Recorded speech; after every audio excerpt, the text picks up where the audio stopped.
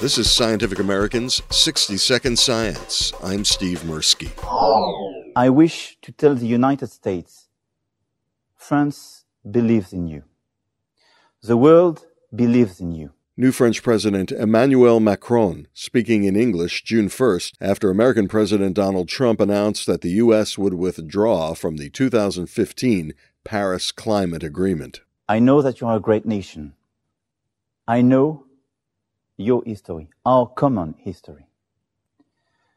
To all scientists, engineers, entrepreneurs, responsible citizens who were disappointed by the decision of the President of the United States, I want to say that they will find in France a second homeland.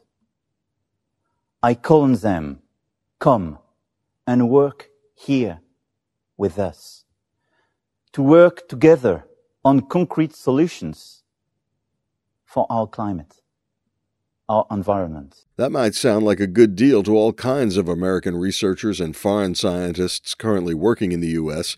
in light of massive looming Trump budget cuts at the National Institutes of Health, the Centers for Disease Control and Prevention, the Food and Drug Administration, the National Science Foundation, NASA, the Department of Energy, the National Oceanic and Atmospheric Administration, the U.S. Geological Survey, and, of course, the Environmental Protection Agency.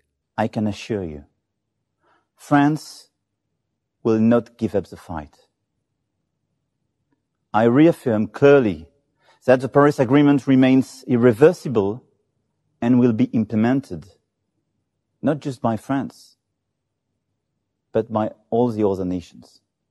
I call on you to remain confident.